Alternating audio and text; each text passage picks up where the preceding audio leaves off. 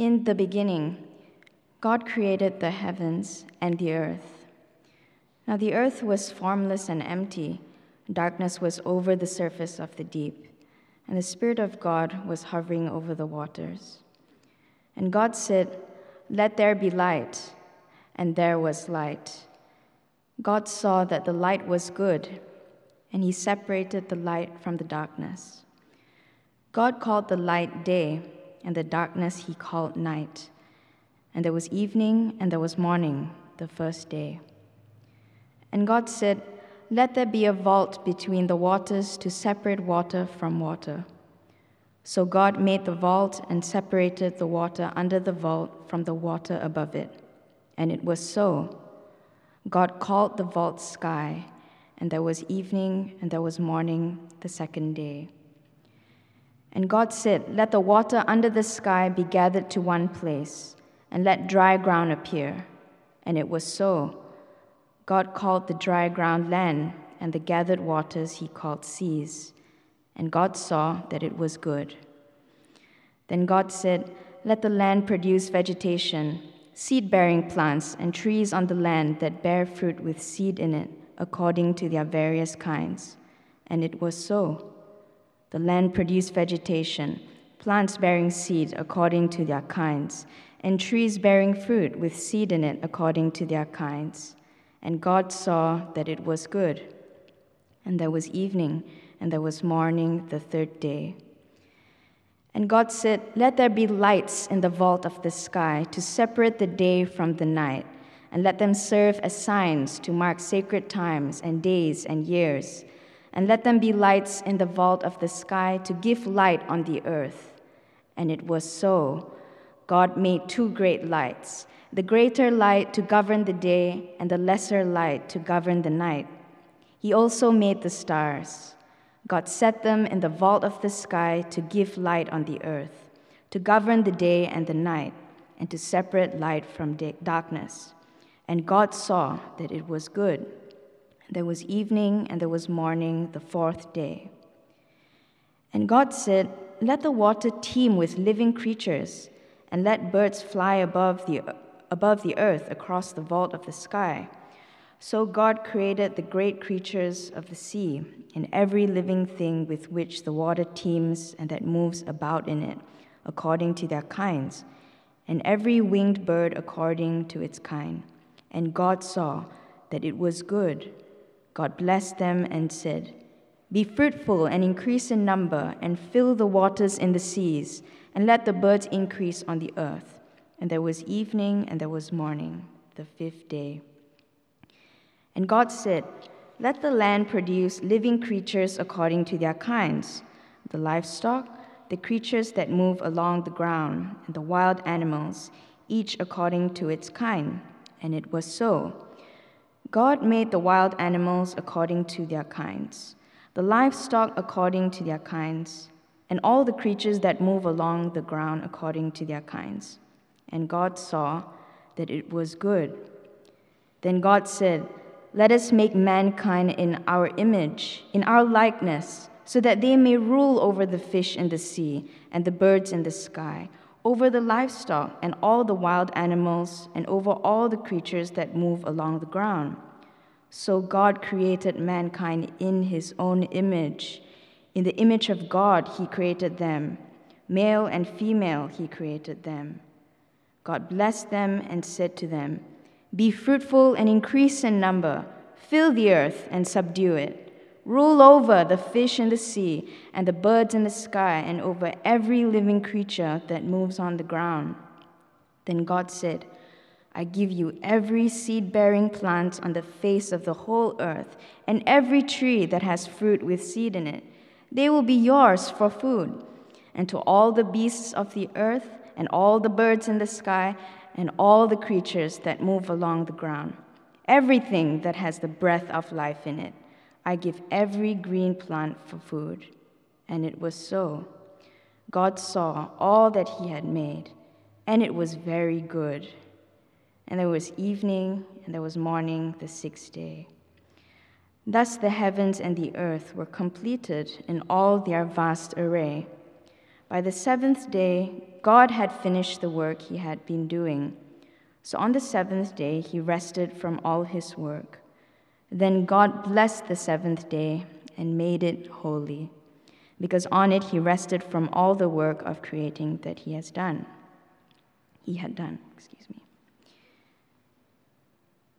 The next reading is taken from Colossians chapter 1, verse 15 to 23. The Son is the image of the invisible God, the firstborn over all creation. For in him all things were created, things in heaven and on earth, visible and invisible, whether thrones or powers or rulers or authorities. All things have been created through him and for him. He is before all things, and in him all things hold together. And he is the head of the body, the church. He is the beginning and the firstborn from among the dead, so that in everything he might have the supremacy. For God was pleased to have all his fullness dwell in him, and through him to reconcile to himself all things, whether things on earth or things in heaven, by making peace through his blood shed on the cross. Once you were alienated from God and were enemies in your minds because of your evil behavior. But now he has reconciled you by Christ's physical body through death to present you holy in his sight, without blemish and free from accusation, if you continue in your faith, established and firm, and do not move from the hope held out in the gospel. This is the gospel that you heard, and that has been proclaimed to every creature under heaven, and of which I, Paul, have become a servant. This is the word of the Lord.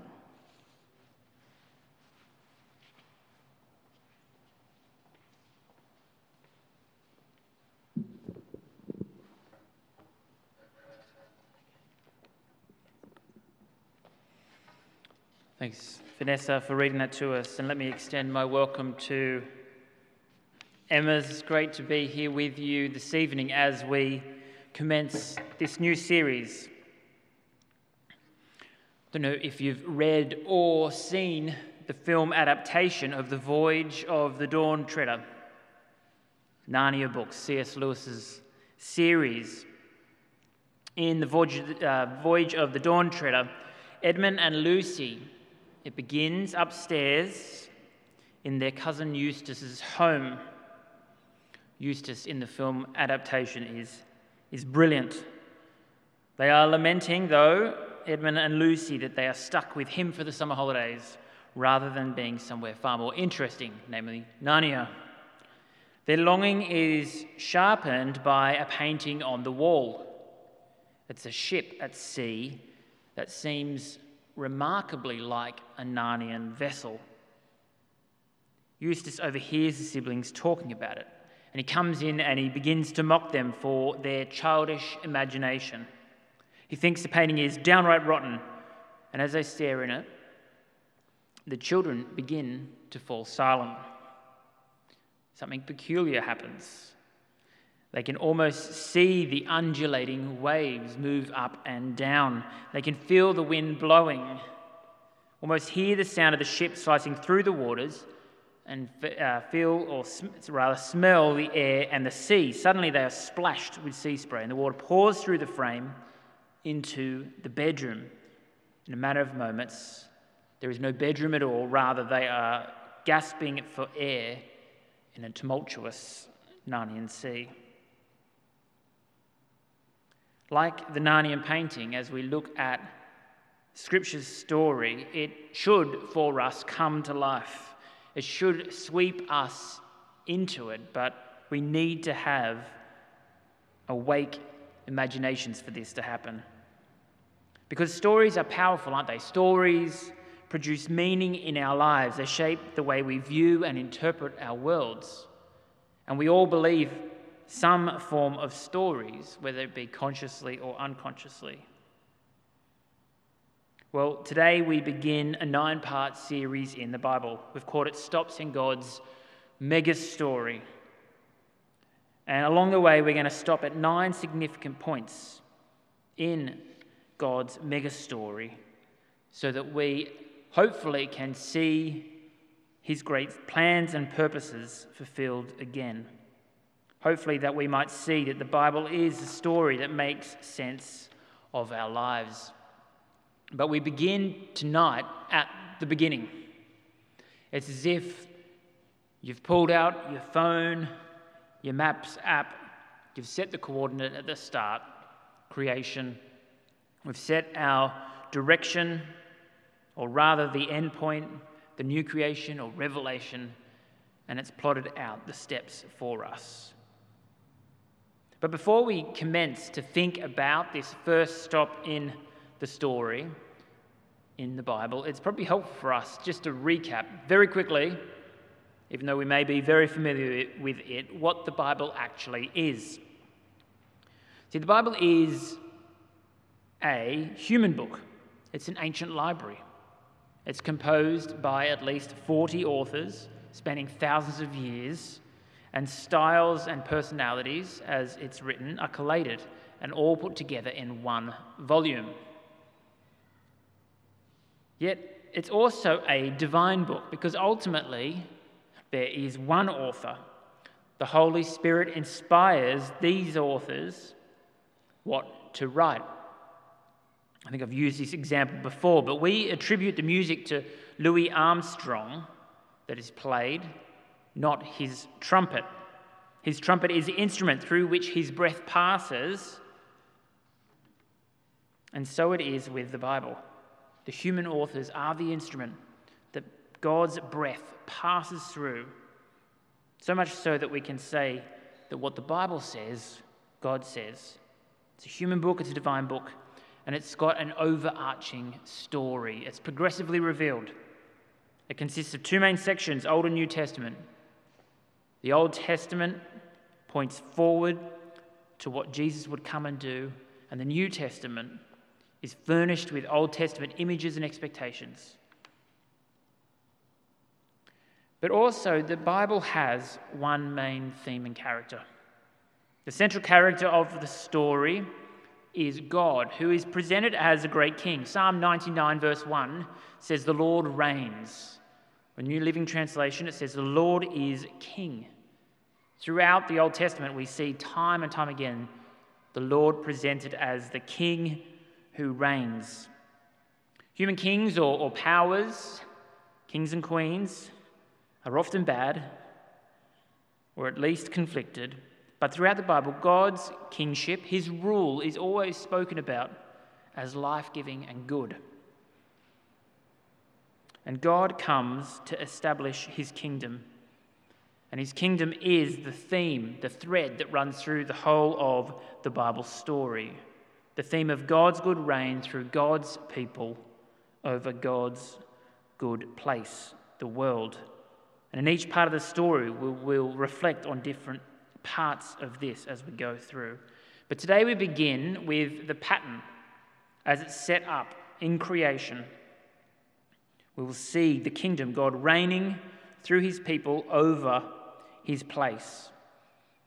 But we'll see that image, the way it's supposed to be, is spoilt as well through human sin, and we'll get a distant glimpse of how Jesus will come to re-establish his kingdom.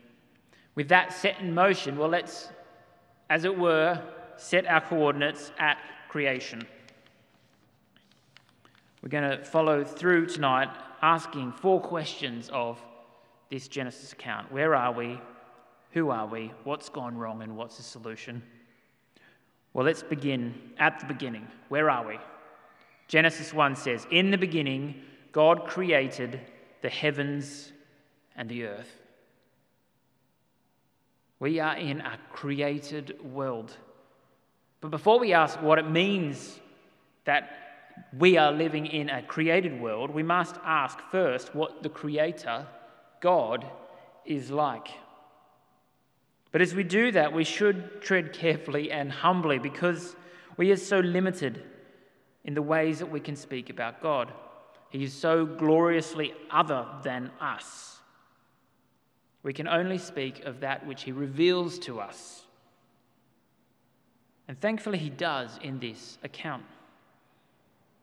But what's interesting too is that there are other accounts of the creation, of the beginnings, other explanations as to why the world exists as it is. And they bear some similarities to the account that we read in Genesis. For example, the ancient Babylonian account of the Enuma Elish. And actually, what's revealing is if you look at what the differences are. What does Genesis 1 tell us about God? Well, firstly, it tells us that God is one. In pagan myths, creation is the result of many gods. Genesis presents God, though, as one. Later on, God is presented all the way through Scripture as the one and only God. We know from the rest of the Scriptures that this one God is Trinity. In the Bible, there are three persons in one God, Father, Son, and Holy Spirit. We get a glimpse into this in the way that Genesis refers to God in verse 26 of today's reading, which reads, Then God said, let us make mankind in our image, in our likeness. Genesis presents God as one. He is the one God who reigns and rules as king. The second difference we see is that it presents God as the creator, not part of the creation. For many pagan myths, creation is the result of accidental and has kind of a haphazard war of the gods. But Genesis presents an entirely different picture for us. There is a distinction between the creator and creation. God is not part of creation, but rather he's responsible for its existence. God is the creator. There is a creator and creation distinction. But though God is distinct, wonderfully we see that he is not distant. This is the third difference. God is personal. God is good. For many pagan myths, the gods were cruel and humanity was designed as an afterthought to serve these grumpy gods. Whereas Genesis presents a good God who creates a good world for humanity. Humanity is the climax of the creation account, and they are bestowed with dignity and responsibility. So where are we? Well, we are in a world of the good creator, God. But what's the world like? Well, Genesis 1 goes into great poetic detail explaining it to us. Last night I went for a run around the foreshore of the harbour, one of those kind of strange COVID runs where it's quite empty. But beautifully last night we saw that the moon at the moment is rising in its full and glorious form. And particularly as it rises over past the Opera House, it's just like this huge globe stuck on a black sky. And it's interesting watching people as you kind of see it, because they literally stop in their tracks. Creation instills in us wonder and awe, and we probably all know that feeling, whether it's from the grandness of a view or to the wonder of holding new life in your hands. When we come across something wonderful in creation, it instills in us wonder. Why is that? Well, Genesis 1 is God's answer. But Genesis 1 comes to us in a particular form of writing. It's like poetry. We can tell that because it's a highly structured chapter in the Bible. And it's trying to evoke something in us. It's trying to evoke that sense of wonder, both at the Creator and the creation. It's not written like a textbook. and so therefore doesn't address the questions that we may assume a textbook would give us. But it's important that as we look at this account, we come at the Bible on its own terms, in the style that it was written. Well, what does this account tell us about creation? Well, firstly, it tells us that it had a beginning. In the beginning God created the heavens and the earth. The heavens and the earth there is a way of describing everything that exists. If I say I love my children from the tops of their toes to the tips of their toes, tops of their heads, the tips of their toes, I'm saying that I love everything about them. And that's the same with heavens and earth.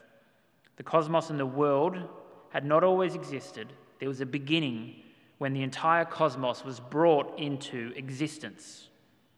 We are in a world that God created, and we are told that he created it by his word. When you look at items that you own or clothes, you'll see on the label often is printed their origin, made in, and everything in creation is labelled with an imprint made by God. But secondly, we see that it's an ordered creation. It's ordered because God created it, and it's not a result of chaotic and accidental forces. And this is highlighted in the structure of Genesis 1 itself. God is presented like a divine artist. He creates the settings on the first 3 days, and then he goes on to fill it. So he brings form in days 1, 2, and 3, separating light from darkness, waters from the sky and the sea, separating dry plants and creation from the sea, and then he goes on to fill it. He brings fullness to it in days 4, 5, and 6, creating lights to fill the day and night, creating birds and fish to fill the sky and sea, the creation of animals and humans to fill the land. It's a highly ordered account. Creation is no accident. There is an order to things. And what we will see is that flourishing exists when we run with the grain of this reality. But the third thing we see is that it is good. At every point of his creative work, God contemplates and declares his creation good. He repeats a fourfold fashion, each day evaluating his work. We see an announcement, and God said, and then a command, let there be, a report, and it was so. But then, significantly, an evaluation, and God saw that it was good. Creation that God creates is good. It's the same Hebrew word as beautiful. Later, the expression is found of Isaac describing his future bride, Rebekah, as beautiful. At the high point of creation is humanity. And then God describes his whole creation as very good, exceedingly beautiful. In Genesis, God is like any good craftsman. He's deeply pleased in what he has made. His creation and humanity bring him delight. And this account is trying to evoke a similar response in us, namely wonder, to stand back and behold the artwork of the creation and indeed its creator, and with him declare it very good. But often we come at this text and ask the how question, or by what process. This is a modern scientific question. And it's a good question, but it's not a question that this account addresses. There is a difference of opinion here. Some take this account as a literal account of real events, others as like a parable, a literary way of describing real events. But the reality is we're not told. But we are told that a good God created a good world by his word. So we need not think that there is a conflict between faith and science.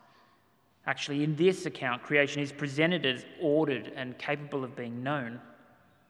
This has motivated scientific study rather than diminished it throughout history. However, what is clear is, as with the pagan myths, the biblical account is a million miles away from a version of a scientific story that explains the world's origin purely as accident. God made this world, he made it ordered, and he made it good. So what does this mean for us? Well, it means that this world matters to God. He made it and it brought him delight, and so it should bring us delight. Also, we should enjoy it and care for it. Creation care is part of the worship of God. It honours God's purposes for it. There's more to say in this picture, and it gets complicated, but we should take that point initially as we start. Well, then the second question is, and shorter one, why are we here? What are we here for? This question addresses purpose and meaning, and the answer centres on two verses, 26 and 27. Where it speaks of humanity being made in God's image. In verse 26 it says, "Then God said, 'Let us make mankind in our image, in our likeness.' Then in verse 27, so God created mankind in his own image. In the image of God he created them, male and female. He created them." And what image of God here means has prompted much discussion, but most seem to agree that there is two related themes. That it has a relational and a royal function. Firstly, there is a relational or a familial function. To be made in God's image is to be like God's offspring, as it were. Not God's, but those who bear the family likeness. We were created to have relationship with God, to commune with him. We are persons like God in that we can speak, think, enter consciously into deep relationships. Deep relationship is at the core of what it means to be human, and God created us with these capacities. But we are also created to relate to one another. Part of being human, what we are here for, is to relate with one another. God creates humanity as male and female under him. Both are created in the image of God. Both complement the other. The presence of the other should elicit joy and gratitude, as you see Adam express it in chapter 2. And in creation, marriage is given for procreation, but also as a gift for a husband and wife to enjoy intimacy and companionship. But the picture here is not limited to marriage. Some of us are not married, but beautifully, in a poetic way, this expresses our need of relationships in Genesis 1 with other humans to be human, whether through marriage or family or friends. One author put it well, we are made to love and to be loved. And as we are loved and love, we become fully alive. So being made in God's image, why are we here? Well, there's a relational function to it. We exist to commune with God, have relationship with him and with one another. But also there is a royal function to it. We were created to rule. In verse 26, then God said, "Let us make mankind in our image, in our likeness, so that they may rule over the fish in the sea and the birds in the sky, over livestock and the wild animals, and over all the creatures that move along the ground." In chapter 1, God is presented as a great king, and God grants us the privilege of ruling the world on his behalf. We are to be, as his royal stewards, placed in creation to rule over it, but to care for it and to develop all the potential God has laden within it. And this requires work. Part of being human is to work. As we've seen in other myths, they diminish the worth of humanity and creation, but here, creation and humanity is given the highest dignity. Author John Dickson writes, "The notion that everyone, whether rich or poor, strong or weak, educated or not, bears the divine image has inspired the long Western tradition, unknown in pagan history, of regarding human beings as inalienably precious, whatever their utility in the world." So we've seen where we are in creation, created by a good God. Why are we here? Well, there is a relational and a royal function to it. And we're told that this is the ideal picture. This is everything as it's meant to be. God's good reign through God's people over God's good place. We have harmony with God, and that relationship shapes all our other relationships. Our relationship with ourselves, in the sense that it stabilizes us. We understand ourselves to have great dignity and a common vocation. We also have good and deep harmonious relationships with each other, and we delight and care and cultivate the created world. This is a picture of life as it's meant to be. But that's not the picture that most of us experience, is it? 30 years ago, there was a film called Grand Canyon, and it's a pretty predictable plot line. An attorney breaks out of a traffic jam and tries to make a shortcut and drive around it, and he gets lost, and he ends up in a dodgy part of town, and then, surprise, surprise, his fancy car fails. He manages to call for a tow truck, but before it arrives, 5 local toughs surround his car and threaten him. Just in time, the tow truck shows up, and its driver, an earnest man, begins to hook up the sports car. And as this gang kind of start to muscle in, the driver takes the leader aside. And he says these words. He says, "Man, the world ain't supposed to work like this. Maybe you don't know that, but this ain't the way it's supposed to be. I'm supposed to be able to do my job without asking you if I can. And that dude is supposed to be able to wait with his car without you ripping him off. Everything's supposed to be different than what it is here." Kind of nails a human predicament, doesn't it? It's not the way it's supposed to be. So if something was created so good, how did it go so wrong? Well, that is a question addressed more extensively in chapters 2 and 3. And although it warrants much attention and deep diving, we'll only be able to skim the surface as we close. In creation, God is in charge and relationships are in harmony. However, humanity desire, we see in these chapters, to be in charge, to be their own rulers. In the garden, God places 2 trees in the center, and they symbolize the tree of life and the tree of the knowledge of good and evil. Adam and Eve have been placed into this garden. And remember, this garden is a world of abundance. I've heard someone describe it as they were placed in a world of yes, a world of permission. But God makes one no, one prohibition. They are forbidden to eat from the tree of the knowledge of good and evil.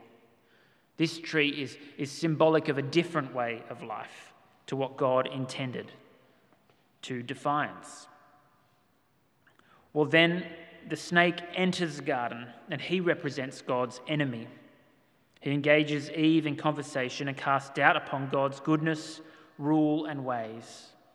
He lies and says that if they eat, they will not die, but actually become like God. And the tragic thing is, Eve doubts, and she looks, she takes, and she eats. And the fruit here, unlike a lot of ancient paintings, doesn't represent something bad like sex, but actually it's doubting the goodness of God. It's an act of defiance. C.S. Lewis puts it well when he says, it is the stealing of the apple that is bad, not the sweetness. She gives some to her husband, and he is equally culpable. And this act represents defiance, a choosing of our own path, a setting of our own reality, a setting of our own rules, and rebellion against God. And the Bible calls this sin, and this event the fall. Much of this story is a mystery, but it explains the disastrous effects upon humanity, why things are not as they're supposed to be. And in Genesis 3, we see God rightly judges them, and as a result, all their relationships are cursed. They have a shattered relationship with God, created to commune with Him. Now they are exiled from His presence. They have shattered relationships with themselves. They become self-conscious and feel shame. They have a shattered relationship with each other. Humanity begins and continues to play the blame game, and they experience relational tension and breakdown. And then they have a shattered relationship with creation itself. Humanity dominates and abuses rather than cares for creation, and creation in return is hostile. But ultimately what we see enter is the great enemy.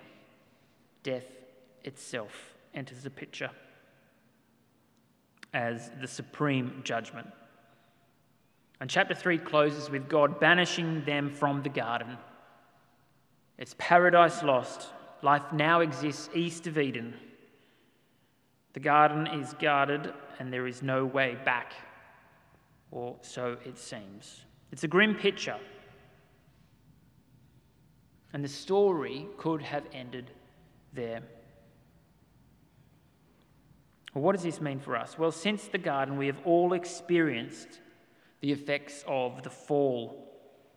We are by nature resistant to God's ways. We're bent on our own will. One writer describes ourselves being like a shopping trolley with a bad wheel. We turn off path. And because of that, we have all experienced God's judgment. All relationships are broken, and we are unable to get ourselves out of this mess. Well, finally, what is the solution? Well, the answer to that will take us 9 weeks to get to. But even in this chapter, these chapters, there are glimmers of hope. Hope of a future with God. In our reading today, we saw that on the 7th day, after God had created all things, He rested from what He had made. And it's a picture of the goal of creation. Humanity enjoying communion with God in the good world that He placed us. That is a picture of the future, one we will see restored at the end. But how will we get there? How will the holy and loving Creator God once again dwell with humanity in harmony? How will He restore what is broken in a world subject to the curse? Well, in the midst of judgment, even in these passages, we see glimpses of God's gracious intervention. See, though in shame they hide from God, God moves towards them. He covers their shame and their nakedness in chapter 3. And we also get a glimpse of a future, a line, a child of Eve who would one day overturn the effects of the fall. It's only a glimmer. God says to the serpent when he curses him, "And I will put enmity between you and the woman, and between your offspring and hers. He will crush your head, and you will strike his heel." He's saying that a child of Eve, an heir of Eve, will one day overturn,